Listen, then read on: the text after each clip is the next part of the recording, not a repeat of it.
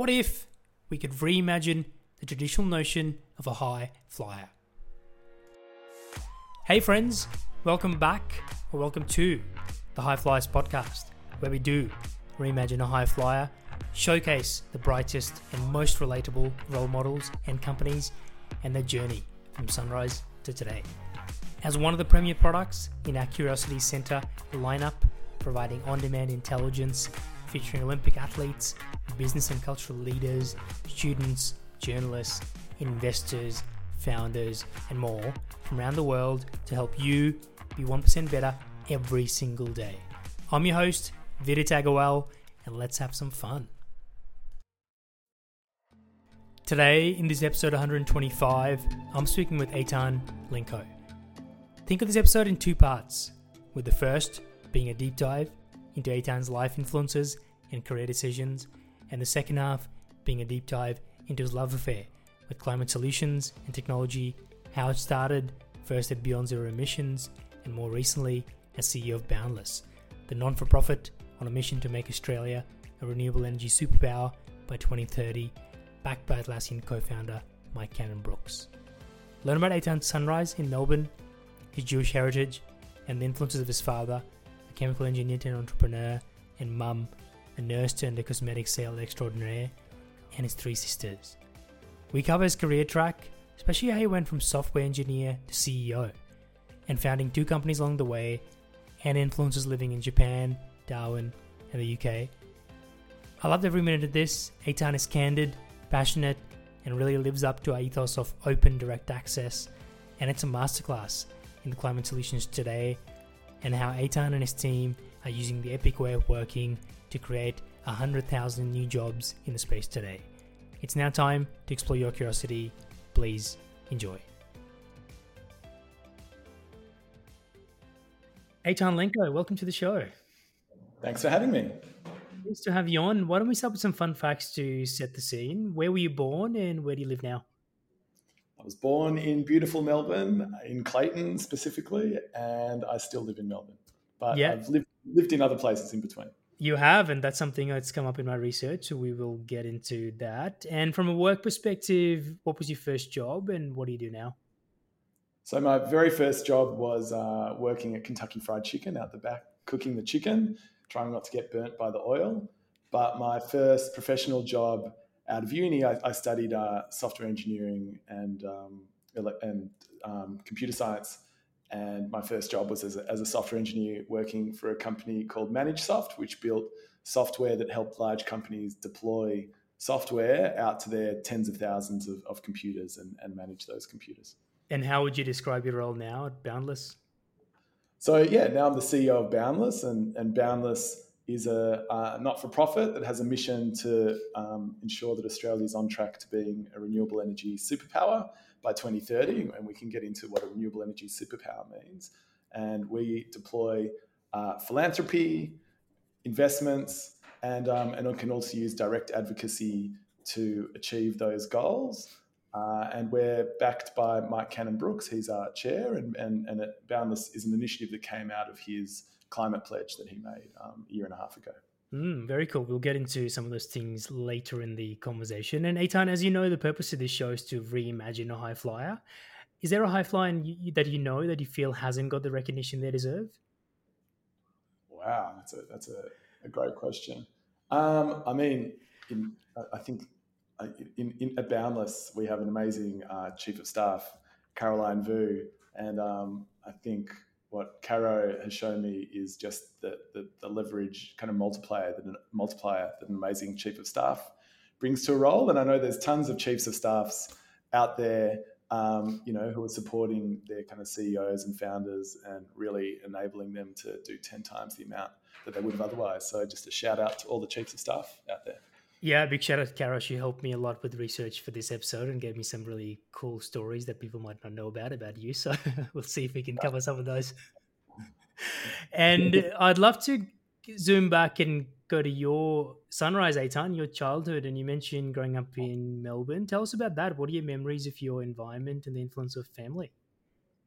Yeah, so I grew up in Melbourne. I come from a Jewish family. And something that, I don't know, probably most people don't realize about Melbourne is that most of the Jewish population in Melbourne came after World War II, and most of them were Holocaust survivors. So my grandparents, both survived concentration camps and lost most of their family in World War II. And I was my dad was an only child, and I was the firstborn in my family. So I had a very close relationship growing up with my grandparents. They lived around the corner, and then after me, I've got three younger sisters as well. So we had been surrounded by women most of my life. So I've just always been aware of how amazing women are, and how they're definitely the superior gender. Yeah, wow, three sisters. That would have been interesting. Were you like the one that had to look after them, or were they all independent and they had their own lives from day dot? Oh, I'd love to tell you what an amazing protective brother I was, but I was a bit of an asshole, probably to my younger sisters. Um, but yeah, I think we've all become amazing friends, and we're all very close, and we've all got kind of a shared sense of humor and a quirky outlook on life. So yeah, we get along really well. And you mentioned your parents. I wonder if you can share, what did they do for work? So my dad actually, he was trained as a chemical engineer at uni, but he became, interestingly, as computers became more a thing, he became fascinated by computers and software, and he went back to university to train as a programmer.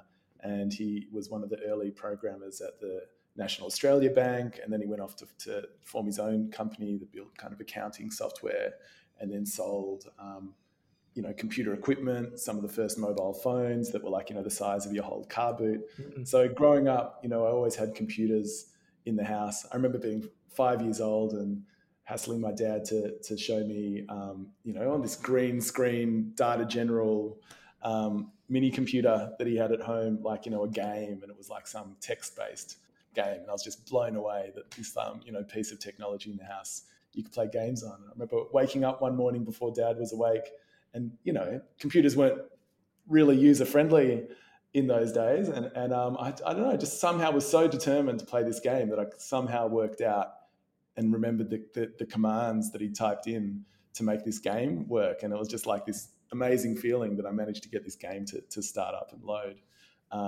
without my dad being there. So yeah, that's my dad really kind of kick-started my interest in computers and technology. And mum, did she have much of an influence on your upbringing? Yeah, definitely. My mum was it was a nurse when I was growing up. She was born in Israel, and she came over to Australia. Her and my dad were actually pen friends. And after one of the wars they had over there, he invited her to come over for a bit of a break, because she'd had an intense time, being a nurse during a war. And she came to Australia, and they fell in love, and she ended up staying in Australia. And so she worked as a nurse in Australia, but then she my mum's an amazing. She can talk to anyone. She's actually a natural born salesperson, and she got involved with Nutrimetics, the cosmetics Yeah. brand, and she very quickly built an amazing business, and was selling more cosmetics. She was earning more of an income from the cosmetics than she was as a nurse. So she quit nursing and took that on full time. And I just remember, just every time we'd go into a milk bar or whatever, she'd start talking to the person behind the counter, manage to convert them into a salesperson for her or sell them some stuff. So, I think from her, like the idea of sales and communications and persuasion being, a key to being really important in life, so it's really important. I think that combination of, has served me really well, of understanding technical things, but also the importance of how you try to bring people along with you, and the importance of communication. You've taken the words out of my mouth. That's what I was going to say. Is one of the things Caro mentioned and a few others spoke to, is that you've got this awesome balance of having that engineering mind, which probably comes from your dad, but an ability to change context, work with governments, work with business, and you were an engineer, and you built a couple of businesses. So that's fascinating. And I think your other point about being fascinated by computers and technology early on, would you say that was a big influence at a young age, where you weren't too focused on parties or going out and being social? You were more to yourself and with your gadgets? Uh, no, I did, I did like going out Okay. and that stuff. Yeah, I was definitely on the geeky side. Let's face it. Um, but I always had like a really optimistic view. My dad was always really into, space and technology and all that sort of stuff about, he read a lot of science fiction and I'd read his old science fiction books. So I always had this optimistic view of technology, that it was something we could use to make the world better. Um, so now climate change is like a good example of technology, having side effects that can make the world worse. But I think still, with my optimistic viewpoint, the solutions for climate change, like many of them lie in good applications of technology. And if we do it right, we can have a better world than what we had before we used those technologies. So, yeah, I think I was, yeah, that was that influence on technology has led, I think, to that optimistic view. Yeah, it reminds me of a previous guest we had on, Nikki Shavak of Blackbird fame, and he spoke about getting a router, a Wi-Fi router, when he was a kid, and that changed his trajectory, and he was just really influenced by that, and he's doing all right for himself now in the technology world today. So great how that influence plays out. And if you fast forward, Eytan, to when you were 18, where you've got some understanding of the world, what was success at that age? What did you want to do with your life? Yeah, I wasn't really sure. I mean, I knew I wanted to work in technology, so I signed up to do science and engineering at university. I took a year off, and I went to Israel for a year and worked in like an archaeological dig, and I had my mum's parents and cousins over there, so went to spend a bit of time with them. I grew dreadlocks. I lived on a kibbutz for a while. So it was really actually really good for me to have a year away from computers and technology and that sort of thing, because that was the days before, that was 1994. So it was before, the very early days of the internet. So, didn't really have access to it, didn't have a mobile phone, I'd fax letters or send letters to my parents kind of thing. So it really was a year off for technology, which for me, having grown up with computers, uh, was amazing. And it really opened my eyes to travel, to other experiences, to like, the importance of, building really strong social networks and talking to other people. And living on kibbutz is that kind of really idealistic lifestyle where the whole community is kind of working together, and you're getting up at 5 o'clock in the morning and milking the cows, and then you all have breakfast together in a dining room. So it really is this socialist utopian lifestyle, and it was out in the desert in the south of Israel. So that year had a huge impact on my life, and a lot of the friends that I made over that year are still like really good friends today. I must say, Israel is on the top of my list of places to visit. So I'm Indian heritage, and there's a lot of commonalities between Indian culture and Israeli culture, and even the religions of Hinduism and Jewish cultures. And it's a beautiful place. And that was probably my question leading up to this: is how has culture and almost that Jewish religion influenced you? Because I saw on your profile, I think you do a lot of work with the Jewish community now, both in the business side, and I imagine even with your own kids, you want them to continue on that Jewish tradition. It's a really rich culture. Has that shaped you in any way when you think back to your early life in terms of your beliefs in the world today? Yeah, 100%. Like, so I think, especially growing up with, grandparents that had been through the Holocaust. So, that was wasn't some abstract theoretical thing. They didn't talk about it a lot because obviously it was very traumatic, but it was always there, and you get snippets of kind of stories. And later in life, I met some other people that had been in the camp with my grandfather and told me stories about him. So from that, I kind of got this sense of life is precious. Things can change really quickly. You've got to take your opportunities as they come, because you never know what can happen the next day, and what it takes to create a sense of security and family, and also to be grateful for what we have. I just had to kind of picture myself growing up somewhere safe and prosperous like Melbourne, and comparing to what my grandfather was going through at a similar age, or my grandmother. And so it's like, okay, it's very easy to feel grateful and have perspective on where we're at. But I think also growing up in the Jewish community, especially in Melbourne, it's pretty small. People know each other. education is always like a really highly valued thing. So, parents, prioritize putting their kids through private schools or getting education in other ways. So, it's a highly educated community. And so that combination of kind of, well networked and well educated means that you've got, if you need to talk to somebody about someone, it's not that hard to find someone who you can call to talk to them about if you want to get a legal view on something, or if you want to understand, anything. Like, it wouldn't be, it's not that many people, degrees of separation from you to find the person that you want to talk to, which I think was really helpful. So, and then there's all the normal Jewish customs, so the Jewish festivals and stuff like that. But the most important one to me is the custom of having a Friday night dinner with your family. So even as we're growing up and going to university and you're going out, like we'd always me and my sisters and my parents would always come together to have dinner on a Friday night, and that just maintains that connection with your family and just keeps you really grounded. And no matter if you're doing something amazing at work, whatever, you can still gonna come home on Friday night and have an argument with your sisters about something, or, so. So for me, it's been amazing, and it's just provided, I guess, like this base of kind of security that's given me a really great platform to build from. Back to the episode in a moment. We've been very fortunate to feature some of the brightest and most relatable minds, including Nick Crocker from Blackbird Ventures in episode 48, Heaps Normal co-founder Andy Miller in episode 51, and recently Wyatt Roy, the youngest government minister ever, in episode 119, all there waiting for you. It's a beautiful culture. Like I often wonder what do I need to do to get more immersed myself into that Jewish culture in Israel, and even Elstonwick in Melbourne, where I've got a lot of friends and there's a big Jewish influence there. I want to go into some of your magic moments, Eytan, and maybe a good one to start with is you talked about your year in Israel, and then I imagine you came back to Melbourne and you said you did your software engineering, computer science degree.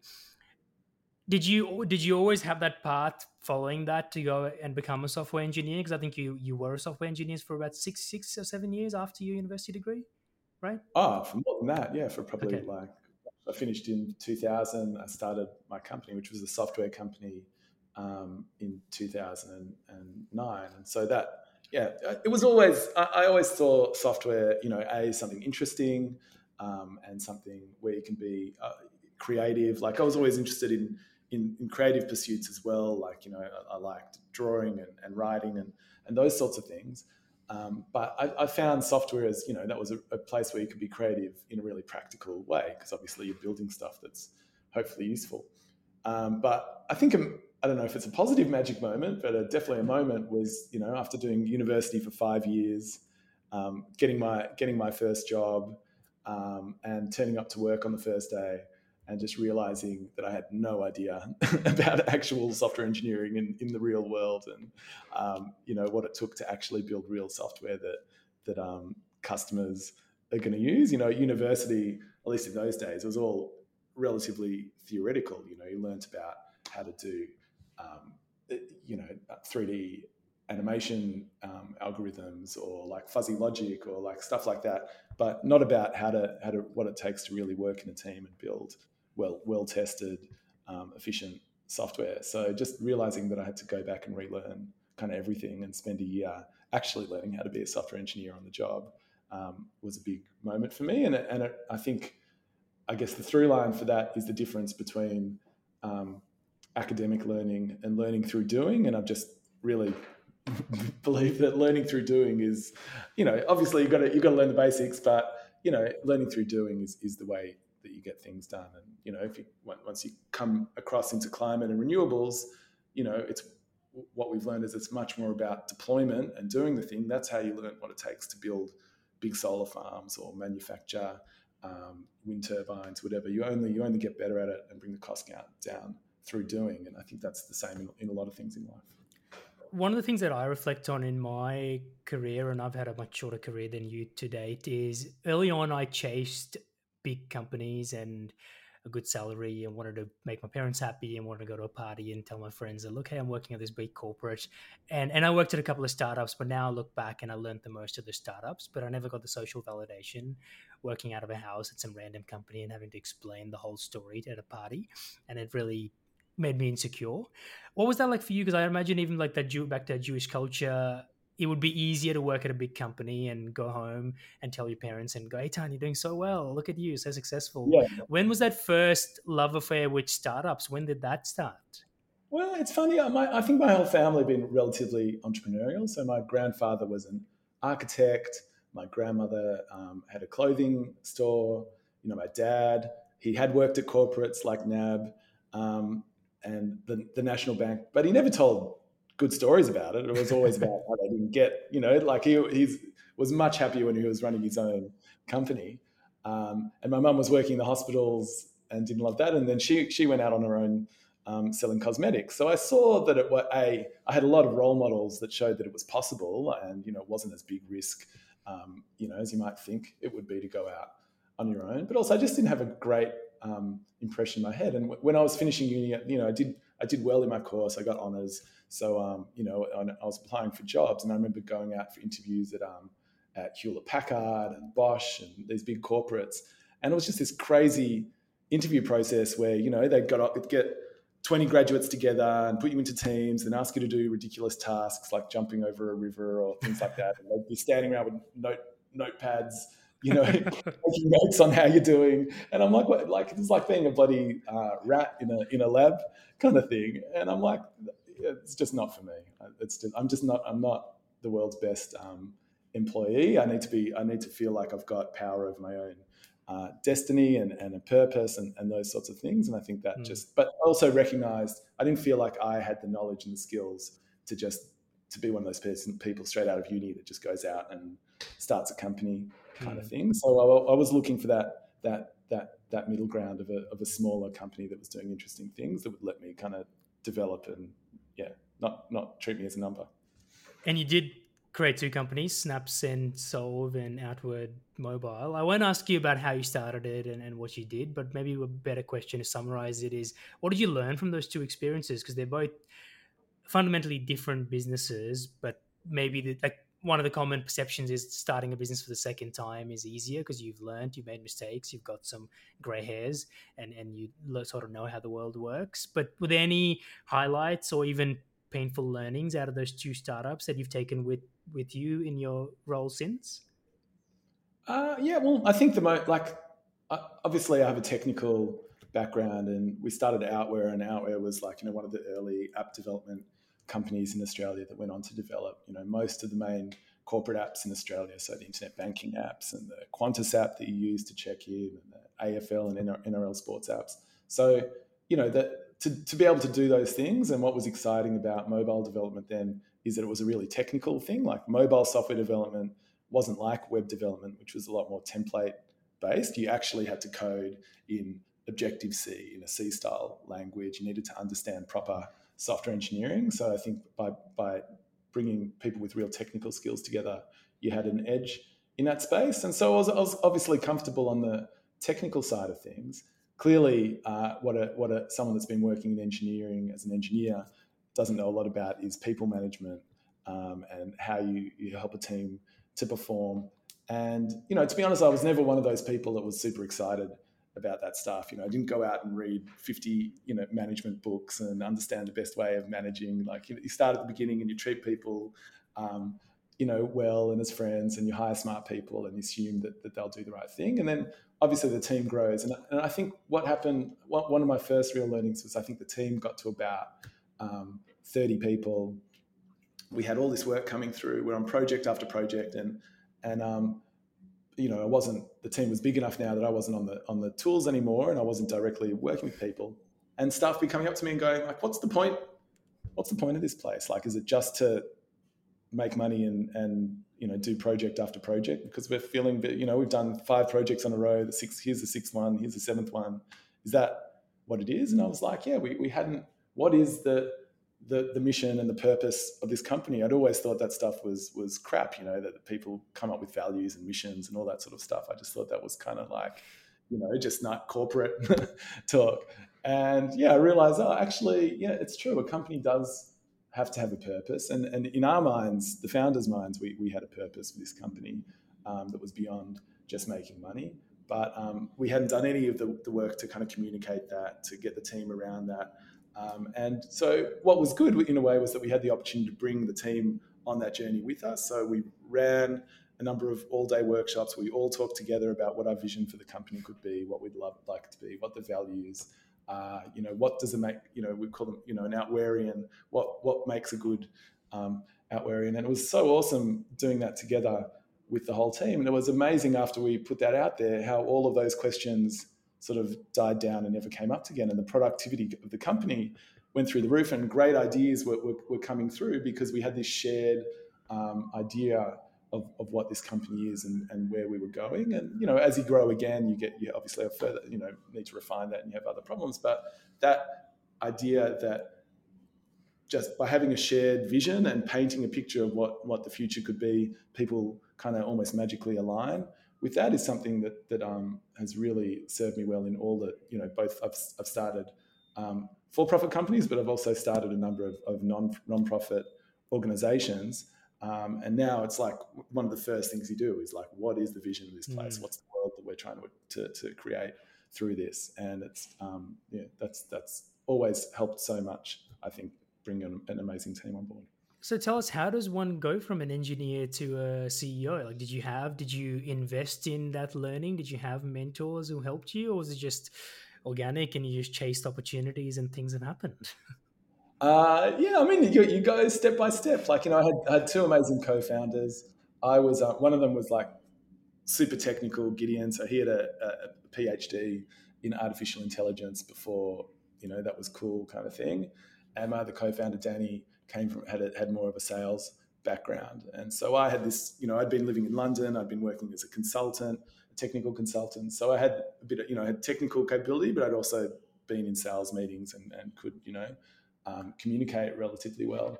So it just kind of fell to me to kind of be in the middle of those things. So we had sales and we had tech kind of covered, and then it was kind of everything else, project management, the whole strategy, all that sort of stuff kind of fell to me. And yeah, I think you just had to step up. So I definitely read books about strategy and what makes a good strategy and what makes a bad strategy, making sure that we really thought deeply about the way that we work and implemented process when we were doing things over and over again.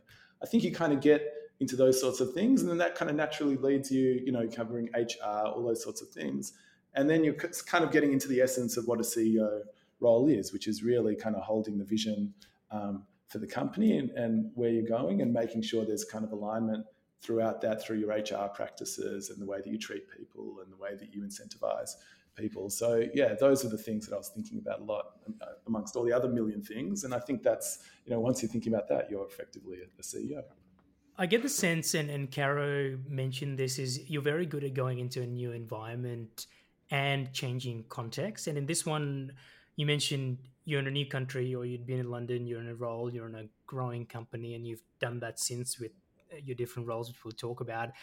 How do you go into a new environment and figure out what are the challenges or rally a team together? And are there any, I know it's not a manual, you can't put that into a bullet point step-by-step approach, but are there any things that you've learned through, again, making mistakes, because that's how most of us learn, that have helped you rally a team and go into a new environment, either to set a strategy or to transform a strategy?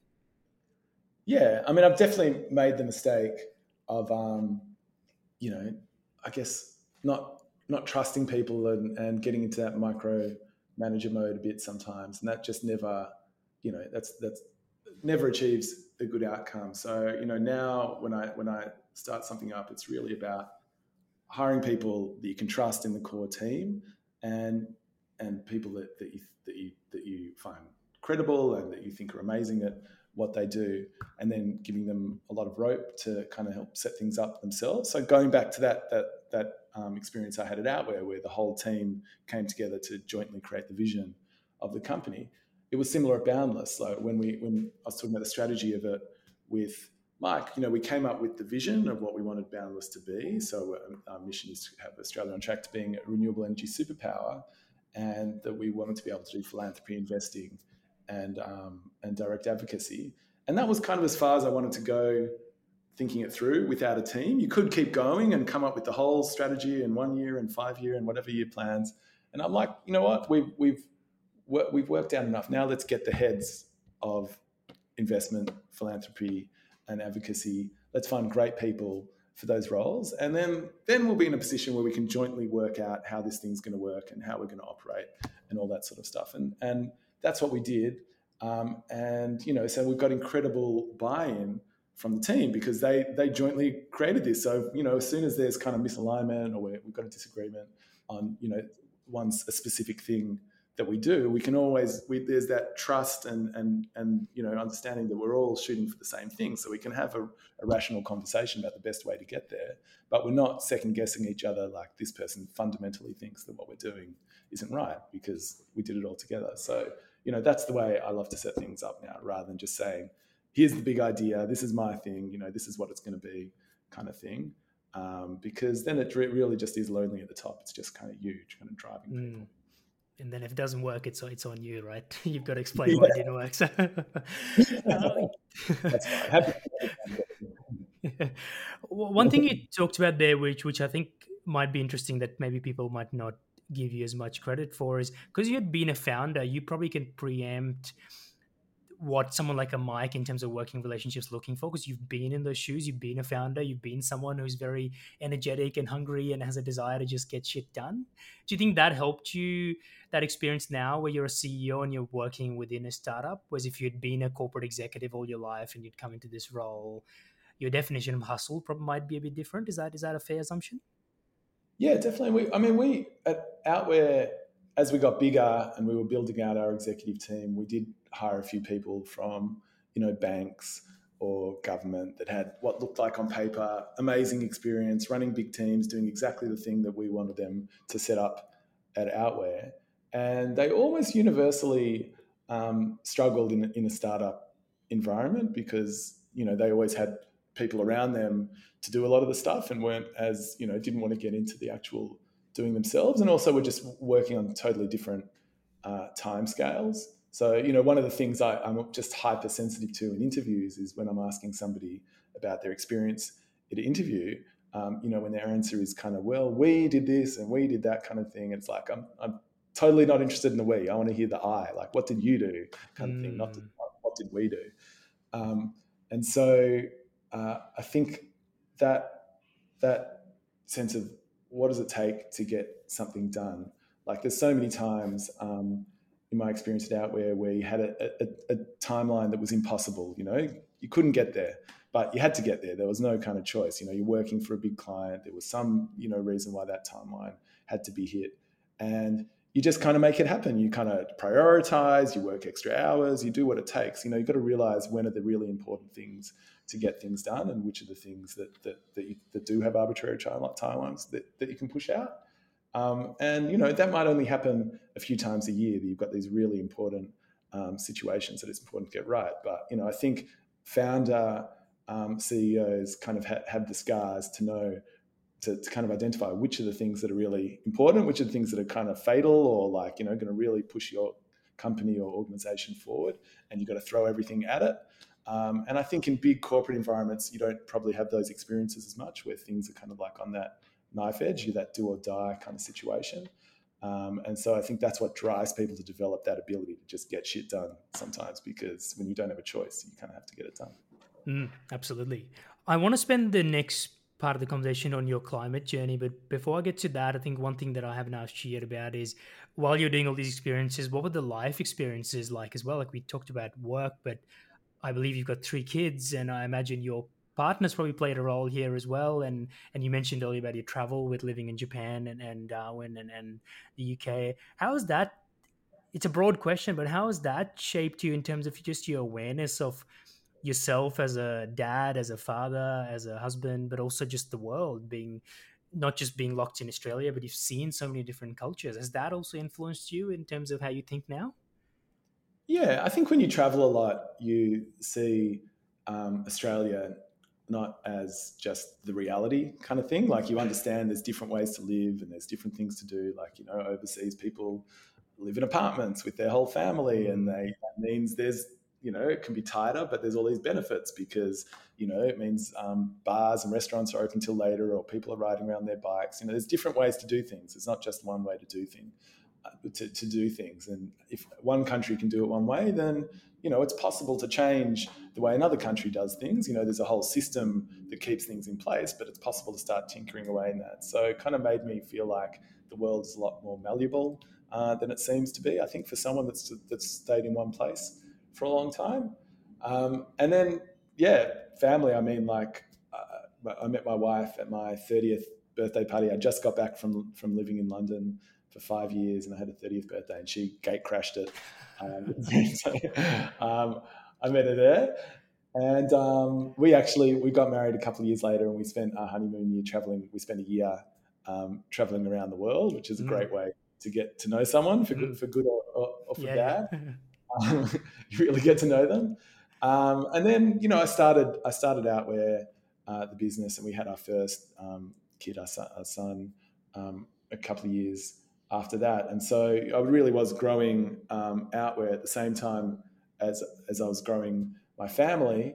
And I was also I started my climate journey that same year as well. So 2009 was a pretty, high, big milestone year in my life.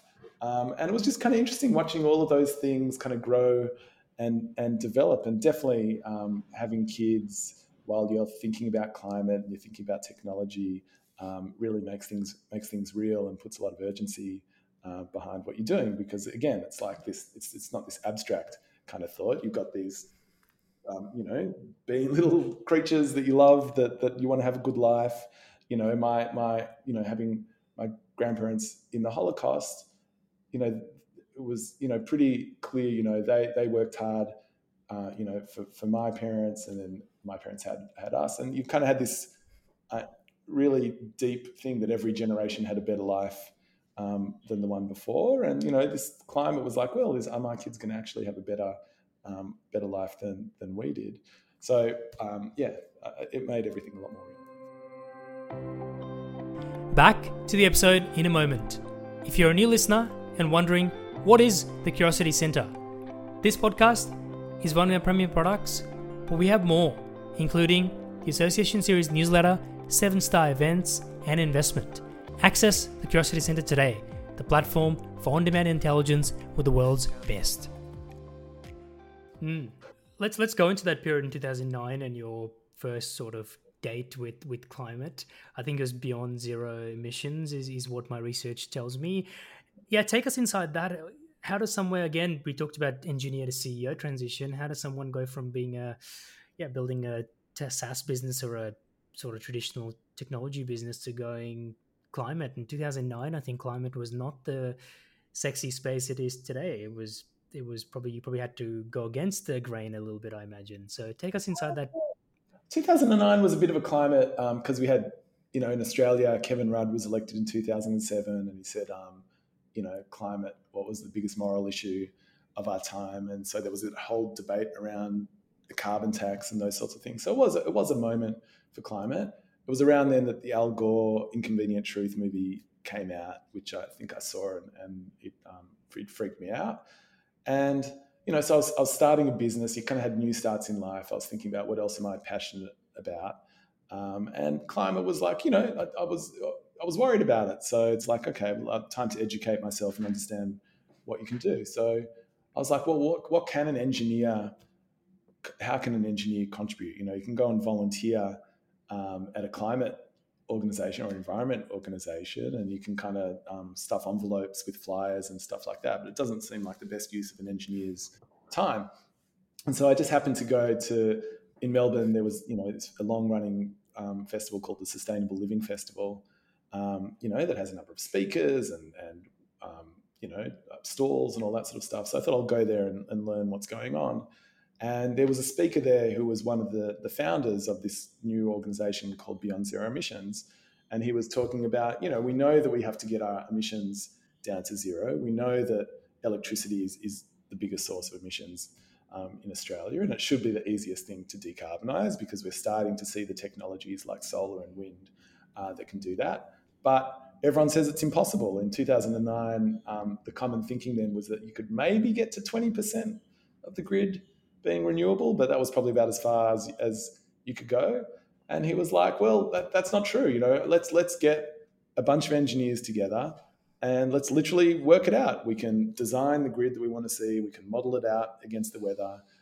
We can work out how much steel and concrete and how many jobs you need. Let's see if it's actually, let's work out, is it possible or not? And I'm like, that's amazing. That's a way an engineer can contribute. So I kind of got in touch with them and started volunteering a few days a week to help out with that. And pretty quickly, my engineering background of software wasn't super conducive to a lot of the research that they were doing. But, I loved that project. And so the way that I got involved was in translating effectively what the technical engineers and all the technical outputs they were making into kind of like documents that were meant to communicate that solution to lay people. So basically a translator between the engineering and what we're actually trying to achieve. And so, that's what I was doing initially while I was building up Outware. So I was working a day a week at Beyond Zero Emissions. And then that report actually was called the Zero Carbon Australia Stationary Energy Plan. It was launched by Malcolm Turnbull, now an ex-Prime Minister in Sydney in front of 1,200 people. And it was this huge moment because it changed the narrative from it's not possible to it's possible, but it's expensive kind of thing, which it was back in 2009. But it was like, wow, that we really did change the way people thought about this in Australia. Now people aren't saying it's impossible anymore. Now the debate's about, how much does it cost and how long would it take? Fair enough, but that's a big step forward. And it took a bunch of engineers to kind of have that shared vision for the future to make that happen. If you go deeper into it, one of the status quos with climate and philanthropy as well is thinking in multiple years, intensive, deep strategies, put together a report, provide a strategy, and then work on it for a long period. And one thing that Kara said to me in the conversation prior to this is you came up with the epic way of working, where you broke things into epics in a specific part of strategy, and then you'd break it down, find the right team, and then how to execute on it. Can you talk about how that works and why you felt that was better than thinking in multiple years? Yeah. Well, so Beyond Zero Emissions used to think in that multiple years. And so when they did, the next reports after stationary energy, so transport or buildings, whatever, they would really try to work out the complete plan for how you would do that. And those plans would take 2 years to do. And then sometimes they would hit the mark and have an impact. And sometimes, they would just get released and no one would even pick it up. And it's like, oh, wow, that was 2 years of work for not a huge amount of impact.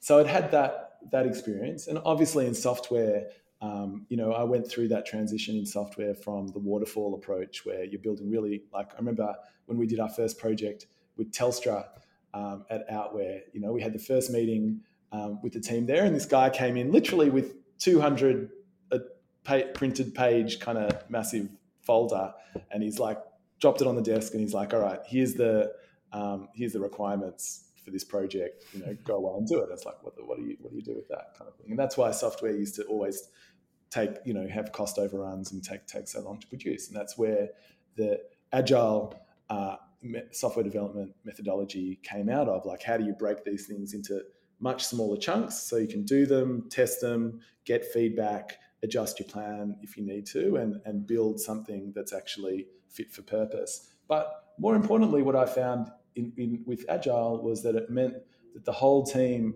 was coming together, was communicating, was deciding every week what their priorities were. And you got this real sense of momentum, and it really helped morale in the team. And so I guess when we had the team together for Boundless and we'd hired our first people and we sat down and we're like, all right, how are we going to do this? We've got this huge mission. We've got to get Australia towards being a renewable energy superpower. Like, do we start with homes? Do we start with industry? Is it exports? Is it transport? Like, how do we even think about that whole thing? And I guess that was my muscle memory of working in software came back, and it's like, well, this is climate to me is a momentum game. You're trying to get things towards tipping points. And if you can have that tipping, once you hit that tipping point, the market takes over. The technology's cheaper than the incumbent technology, or people kind of just get excited about it, or whatever it is. That generally you can find a tipping point. And the thing with systems, if you push the right thing at the right moment, you can get a lot further than if you push it at the wrong moment, kind of thing. So I think all of that kind of combines this idea of epics, where it's like, rather than trying to do everything at once and doing it all badly and have the team all off working on different things, let's all align. We'll choose what's the right topic to be working on right now. Like, let's look at the macro environment. What are the opportunities to make really good progress? We'll pick that topic. We'll build a strategy around it. We'll think about what the short to medium term goals are. Is there a tipping point that we're aiming for? And then what will it take to actually get there? What are the initiatives we need to do? And then we spend 3 months looking out for the opportunities to partner with other organizations that can actually execute on those initiatives. And that, if it's a non-profit, then great, we can deploy philanthropy. If it's a for-profit, then great, we can invest, we can do a commercial grant, we can lend. We've got lots of different ways that we can help bring that, accelerate that. And maybe it needs some attention. We've got Mike. He's obviously got his incredible profile. Can we work with Mike to put some attention onto something? Can we get the media involved? Can we deploy PR? So the idea is, I always think of Ghostbusters. When they cross the streams in Ghostbusters and get that really powerful bolt. How can you cross those streams of philanthropy, investment, and advocacy at the right time to push something towards a tipping point? And a lot of philanthropic organizations, they pick a theme, like, they want to do homelessness or something. And so they build a team around homelessness, and they're constantly working on homelessness, forever. And if they want to take something else on, they'll build another team around that. And so the more things they want to do, the more teams they have to build, which there's nothing wrong with that approach, just a approach. But we, from the beginning, Mike really wanted Boundless to be a small, agile team. So we don't have the luxury of being able to leave teams on things. But you know what? Once you've identified the tipping point and you've identified the right partners, why do we need to stick around? We'll fund it out. We'll fund those partners to do 18 months, 2 years of work. And then we move on to the next topic. And, we can get report backs, whatever, once a quarter, see if it worked out or not. But, our efforts can then go on to find what's the next thing that we need to kind of push to get towards a tipping point or to create momentum. And that's what we've been doing for the last year. And so far it's been working out pretty well. And I believe one of your epics was on solar energy. Is that right? No. So our first epic was on electric vehicles and transportation. It's a pretty good example because, that we identified from looking around the world that the tipping point for EVs is when 10% of new cars sold are EVs. You have to have enough in place for the market to really kind of take off when that happens. So the UK took, a long time to get to 10%, but then 1 year later they were at 20%. And this year they're on their way to 40%. Same thing happened in New Zealand and in China and California. So our goal was to have Australia hit 10% of new cars sold being EVs by 2024. We had a list of initiatives of what it would take to get there. So, working with fleet buyers, bringing in, cheaper EVs into Australia, having fuel efficiency standards in place, which only Australia and Russia don't have. So there's a whole list of stuff. And we went out and found amazing partners to advocate on behalf of all of those things. We gave the Good Car Company a line of credit, which helps them bring, so what they do is they bring in secondhand EVs from Japan and the UK and sell them in Australia for like $20,000 to $25,000. And so we help them 10 times the amount of cars they bring into Australia. And then we ran a national EV summit in Canberra. That was the direct advocacy piece, which really pushed on fuel efficiency standards. And we had Mike there, and we had Robin Denholm, the chair of Tesla. We had Chris Bowen, the energy minister, keynote at that. And he announced that the government would move forward with fuel efficiency standards. And it was a real moment because he had all the CEOs of the car companies and manufacturers in there. And it really showed the power of this new emerging industry. And combined with all the other stuff that we'd funded that was happening around it at the same time, now you're getting this huge momentum. So, when we started that epic, Australia was under 2% of new cars sold being EVs. Now it's, we're recording this, first quarter of 2023, we're at 6.5%. So we're well on track to getting to that 10% by 2024. I wonder if we can go into that how aspect, because I think a lot of people talk about the what of climate, but the how is where the rubber hits the road, no pun intended, is one of your, I think, roles in your role today as CEO is working with government. And you gave some examples of other countries, and every country is at a different stage with government in terms of just that first epic you spoke about. For any people, like we've had people like Wyatt Roy, and for any people in government or even founders who are wanting to build a business, like people like the guys at Sundrive who I interviewed at Sunrise, Vince Allen, who are doing some really cool stuff in that space. Yeah. Would you have any learnings from your own experience with government or with regulators around how to get them on board and how to show them the path to solutions?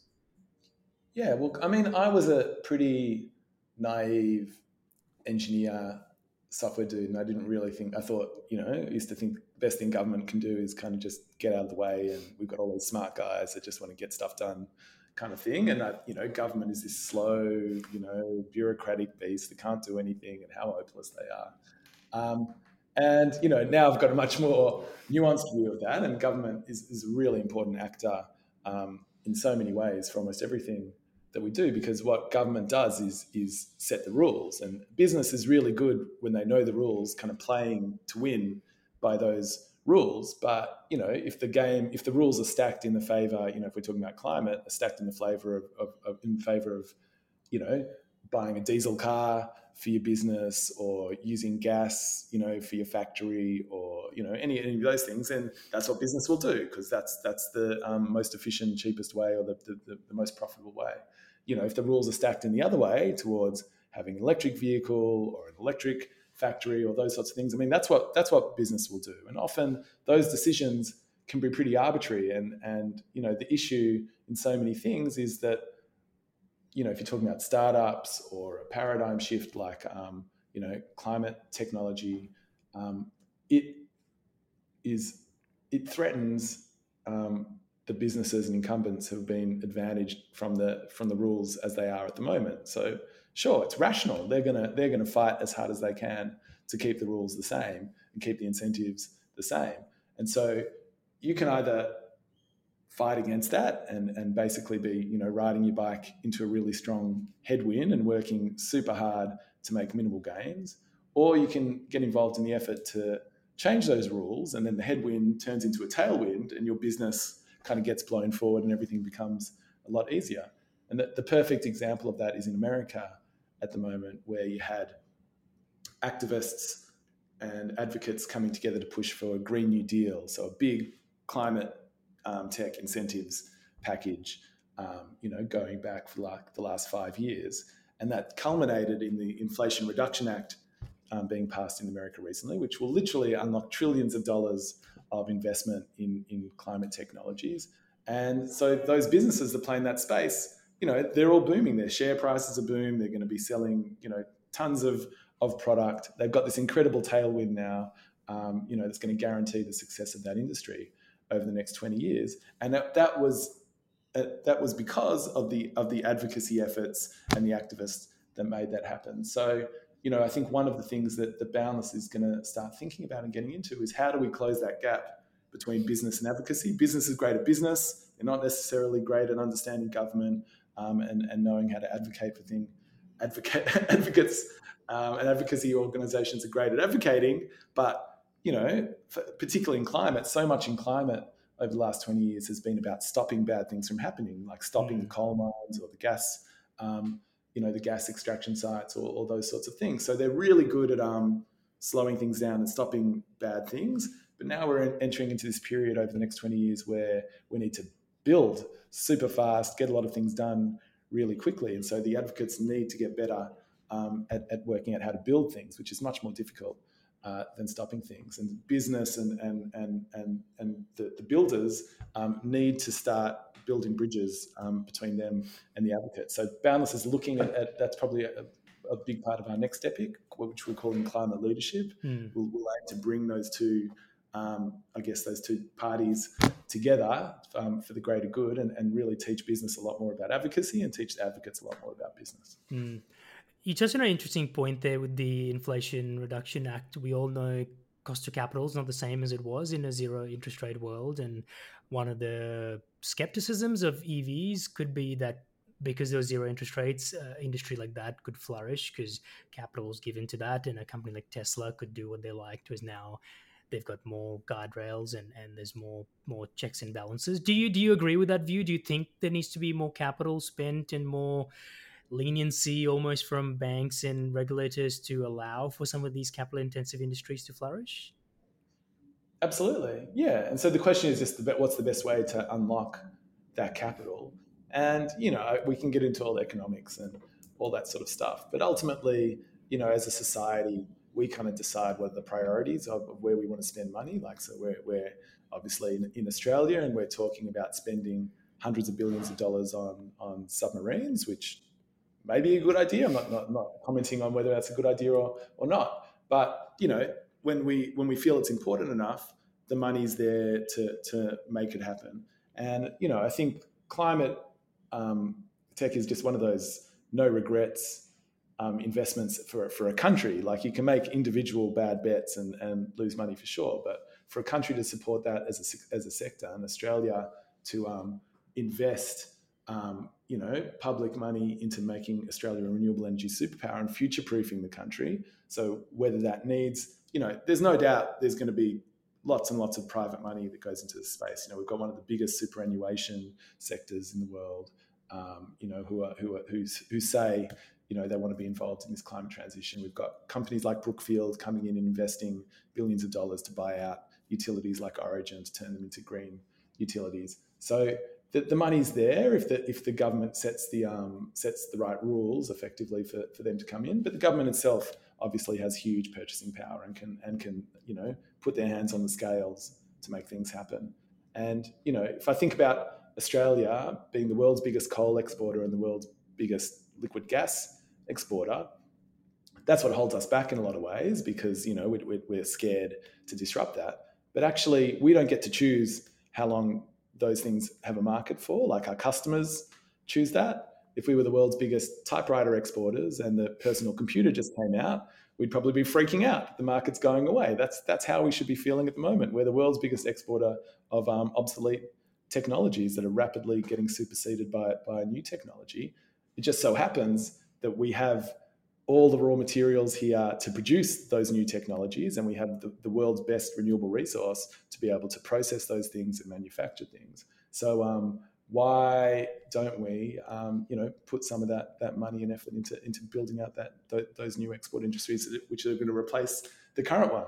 So sorry, that was a super long answer to your question, but I think part of my mindset, we were talking about the malleability of the world, is like, when a society prioritizes something enough, it just gets it done. We can get into the economics, but there's always ways to make things happen. Yeah, the great points. Last question before we go to final sprint to close us out is, what are some of the promising technologies or business models that you're spending your time just learning about that we as a society maybe aren't seeing, and it's not mainstream, but maybe it's in a pocket of some research somewhere in the world that you find really fascinating in climate? Well, what I'm really excited about at the moment is the epic that we're working on, because it's the first epic. So our first epic was electric vehicles. The second one was home electrification. There's a lot of technical stuff in there. I get it all. I love it all. Heat pumps, all that sort of stuff. I could geek out on that all day. But the epic we're doing at the moment is around people and the workforce, and effectively, how do we get 100,000 new people working in climate in Australia? Because it's all great influencing government, changing the rules, going really fast, but then suddenly you run out of electricians or, accountants that understand carbon accounting or whatever, and you've got to slow down. So we need people to come into this space. And there's a whole narrative, I think, that's been built up in Australia that climate jobs are, hammering solar panels down into a field, or, the very literal, low paid, casual kind of jobs where, any job can be a climate job, like, as long as you're dedicated towards doing stuff better on climate. So, we've been thinking about that. What are the ways to make that happen in Australia? And it's just taken us down this incredible journey. And I can't talk about the investment that we're looking likely to make on that just yet. But there is incredible investment opportunities in that space. There's just incredible demand. We worked with StartMate to announce the climate fellowship at the StartMate at Sunrise end of last year, and I think we were thinking they were like, okay, well, if we get 200 people that sign up, we'll run it, kind of thing, And so we announced it. There wasn't a huge amount of publicity. I think StartMate did one LinkedIn post about it, and now it turns out they've had over 1,600 people apply for that fellowship. So there's just this huge latent demand, and if you think about it, once you start thinking about it, it's incredible because you think about someone that's coming out of school that wants to get involved in climate. Maybe they're good at maths or whatever. They'll go to the career counselor. They'll talk about engineering or whatever, and then they'll go to university and they'll study engineering. They'll go through this whole process without actually talking that much about climate. You just go through your normal vocational path, and then you come out and you get a job, and then maybe you just get some normal job, and you've always got this passion for climate, but it just hasn't been touched. Like, why wouldn't your career counselor be talking to you about climate? Why wouldn't the university offer climate as an entry point, which you could then go and decide whether you want to do accounting in climate or engineering in climate, whatever. Like, I think all of society needs to kind of be a lot more, make it a lot easier for people to follow that career path, because that's what we need. It's going to be really well paid. It's going to be really fulfilling. And yeah, it's not that easy at the moment. If you want to get into climate, you've got to have 1,000 coffees with people and find your place. So we're doing some really interesting stuff to try and change that. And we're looking to run a big climate jobs fair in Melbourne later on this year. So stay posted when we launch and announce that. But yeah, there's lots of really exciting stuff. So that's what I'm energized about. So it's not really a technology per se, but just throwing a lot more human ingenuity and manpower at it is what's exciting me right now. Love it. I couldn't agree more. I think climate, and the other one that I think a lot about is healthcare.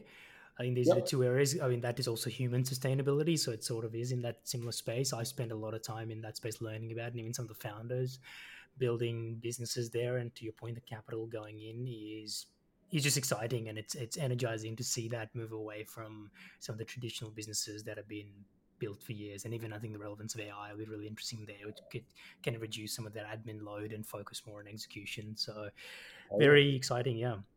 We've got a few minutes left, Eytan, so I'd love to close with a quick rapid fire sprint. Is there one investment you've made that you consider the best in your life, non-financial? Well, my favorite, financially, my best ever investment was probably in Tesla early on. Me too. But my current favorite personal investment is in a company called Infravision that does drone stringing of transmission lines. And is there a non-financial investment, whether it's a holiday or a course or family? Yeah, I mean, I did start I'm really great at starting postgrad courses, but I'm not finishing them because I get too excited and I wanted to start working in space. But I did start a master's in sustainability in 2009. And the guy that taught it, Frank Fisher, who's sadly passed away since then, he was just this wild man, and he came, he even said, like, when we started the course, my aim for this course is for you to go out wilder than what you came in. And, he just blew your mind with all this stuff. And I just found myself walking around the streets, looking at people driving cars on their own, and just like, you're just looking at the world with fresh eyes about how insane it is, this world that we've created and how it's got to change. So that really kind of propelled me down that climate path. So that was definitely a worthwhile investment in my time. One thing you'd like to learn in the next 6 months? Well, I think that topic that we were talking about, how do we bring business and activists together? What does a climate movement look like for the next 20 years?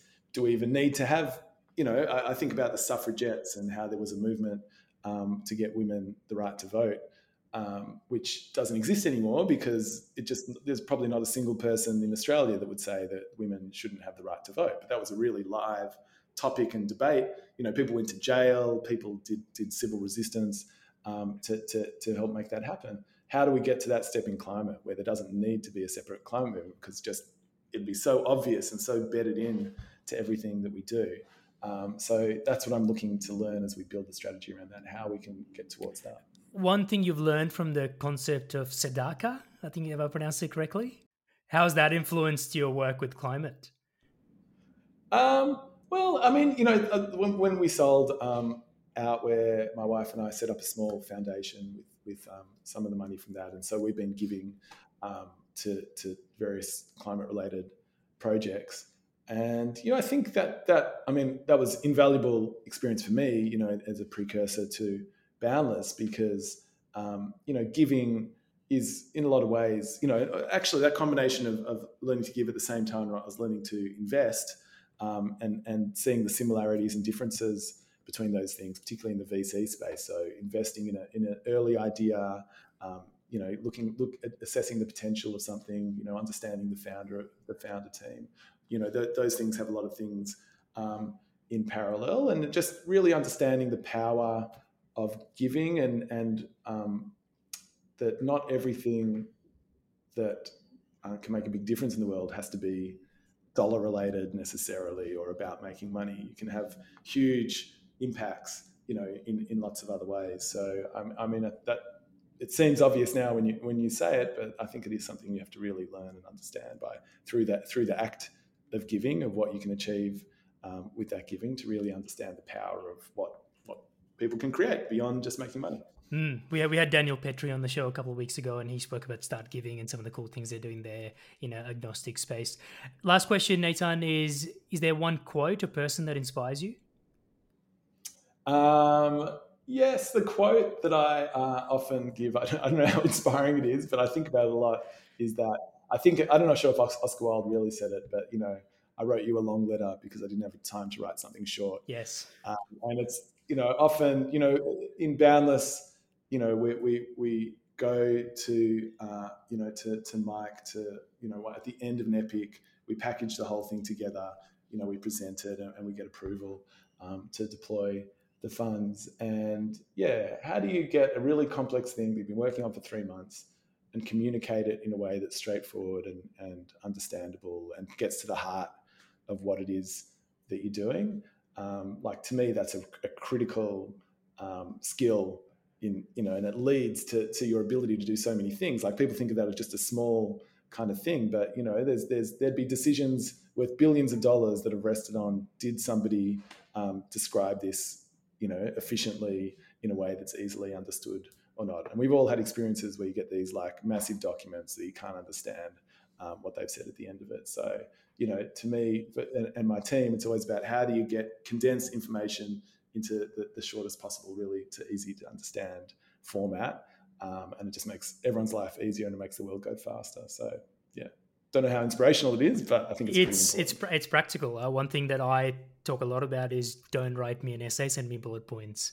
Stuff like that, I think, is so example, because it's easy to just put a block of text, and it's harder to distill that into 2 bullet points. And I'm sure that's something you and Caro think a lot about with some of the epics you're doing. So very cool. That's the finish line, Eytan. Thank you so much for joining me. I love doing this. Thanks. That was really fun. I hope you took away some actual insights and learnings from this conversation to apply to your life and continue to be 1% better. If you're enjoying the show, I'd love to hear from you. You can either share a rating or review on your podcast app, or contact me directly via email or any of our social media pages. All links are in the show notes. Talk soon.